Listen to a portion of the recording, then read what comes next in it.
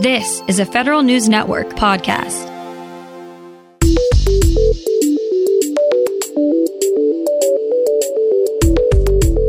Coming up on today's Federal Newscast, OPM has some ideas on how to break down barriers for disadvantaged communities. USPS is seeing more and more fake people trying to fraudulently change their addresses. And agencies and companies now have a how-to guide on reporting cybersecurity incidents. These stories and more in today's Federal Newscast.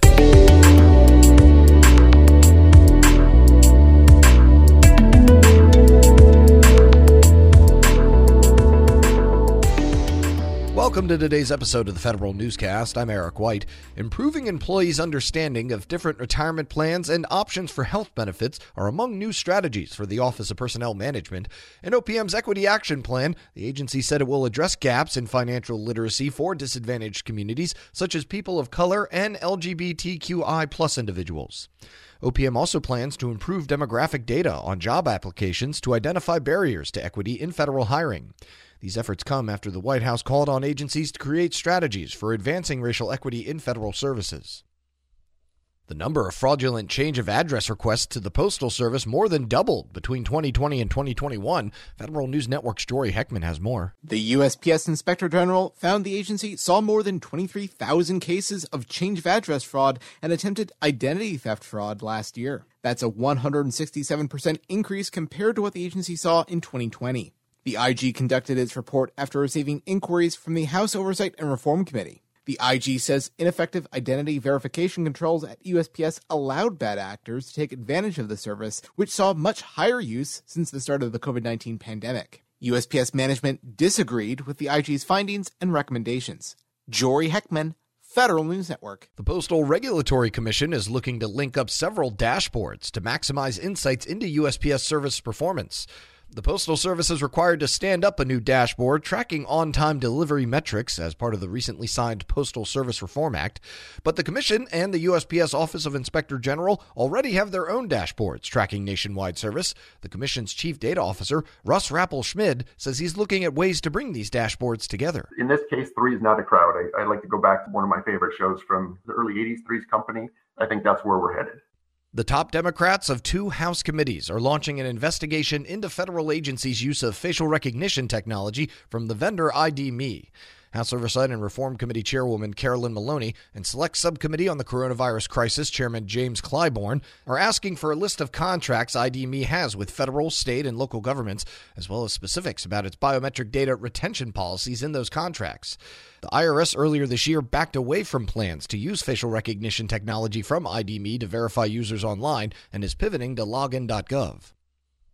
The Department of Homeland Security is reviewing its processes for disciplining employee misconduct. Federal News Network's Justin Doubleday reports. DHS is conducting a 45-day review of its discipline processes after unpublished Inspector General reports showed sexual misconduct and domestic violence are going uninvestigated, unreported, or unpunished at 4 law enforcement components. The Project on Government Oversight obtained the draft IG reports. The evaluations focused on Customs and Border Protection, the Secret Service, Immigrations and Customs Enforcement, and the Transportation Security Administration. One draft report shows 1 in 3 employees who were surveyed from those agencies said they experienced sexual harassment or misconduct in the workplace. Justin Doubleday, Federal News Network. The federal board that's tasked with reviewing benefits decisions for veterans has a new nominee for chairman. President Joe Biden plans to pick Jaime Arrizaga Soto to lead the Board of Veterans Appeals at the Department of Veterans Affairs.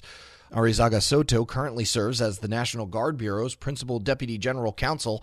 He's also worked as Deputy Secretary for Veterans and Defense Affairs of Virginia. Currently, Cheryl Mason serves as chairwoman for the Board of Veterans Appeals. The Transportation Security Administration is getting a new technology leader. Federal News Network's Jason Miller has the exclusive details. TSA is staying within the Homeland Security Department family for its new Chief Information Officer. Yemi Oshinaye, the Deputy CIO at the U.S. Citizenship and Immigration Service, will replace Russ Roberts, who has been TSA's CIO since 2018. Roberts, who initially said he would retire at the end of December, stayed on for 5 extra months, but now will retire at the end of May. Oshinaye will start in early May to ensure there's an easy transition. He's been the deputy CIO at USCIS since March 2019, but has worked at DHS previously from 2012 to 2017. Jason Miller, Federal News Network. There's a new guide out for how to report cyber incidents. Agencies and industry alike are being asked to report suspicious and threatening activity on their networks. The Cybersecurity and Infrastructure Security Agency now has a guide out for sharing cyber event information.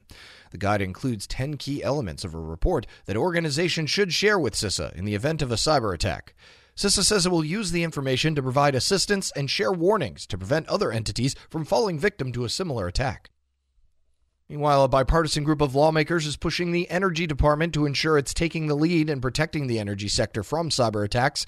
In a letter to Secretary Jennifer Granholm, 2 House and 2 Senate members who lead their bodies' respective DOE oversight committees ask her to do more to maintain the department's role as the sector risk management agency.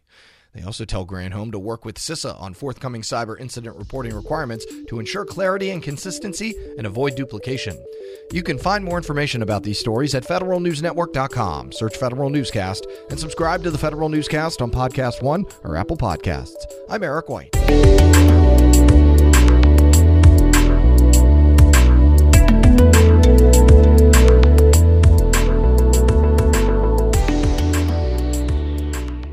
Reconnect with a carpool or vanpool. Even if you're commuting just a few days a week, Commuter Connections can match you with others that live and work near or at the same place as you. Prefer taking the bus or train? There's never been a better time to reconnect with transit. Plus, you have the added comfort of knowing Guaranteed Ride Home is there for any unexpected emergency for free. For more options, visit commuterconnections.org or call 1-800-745-RIDE. Some restrictions apply.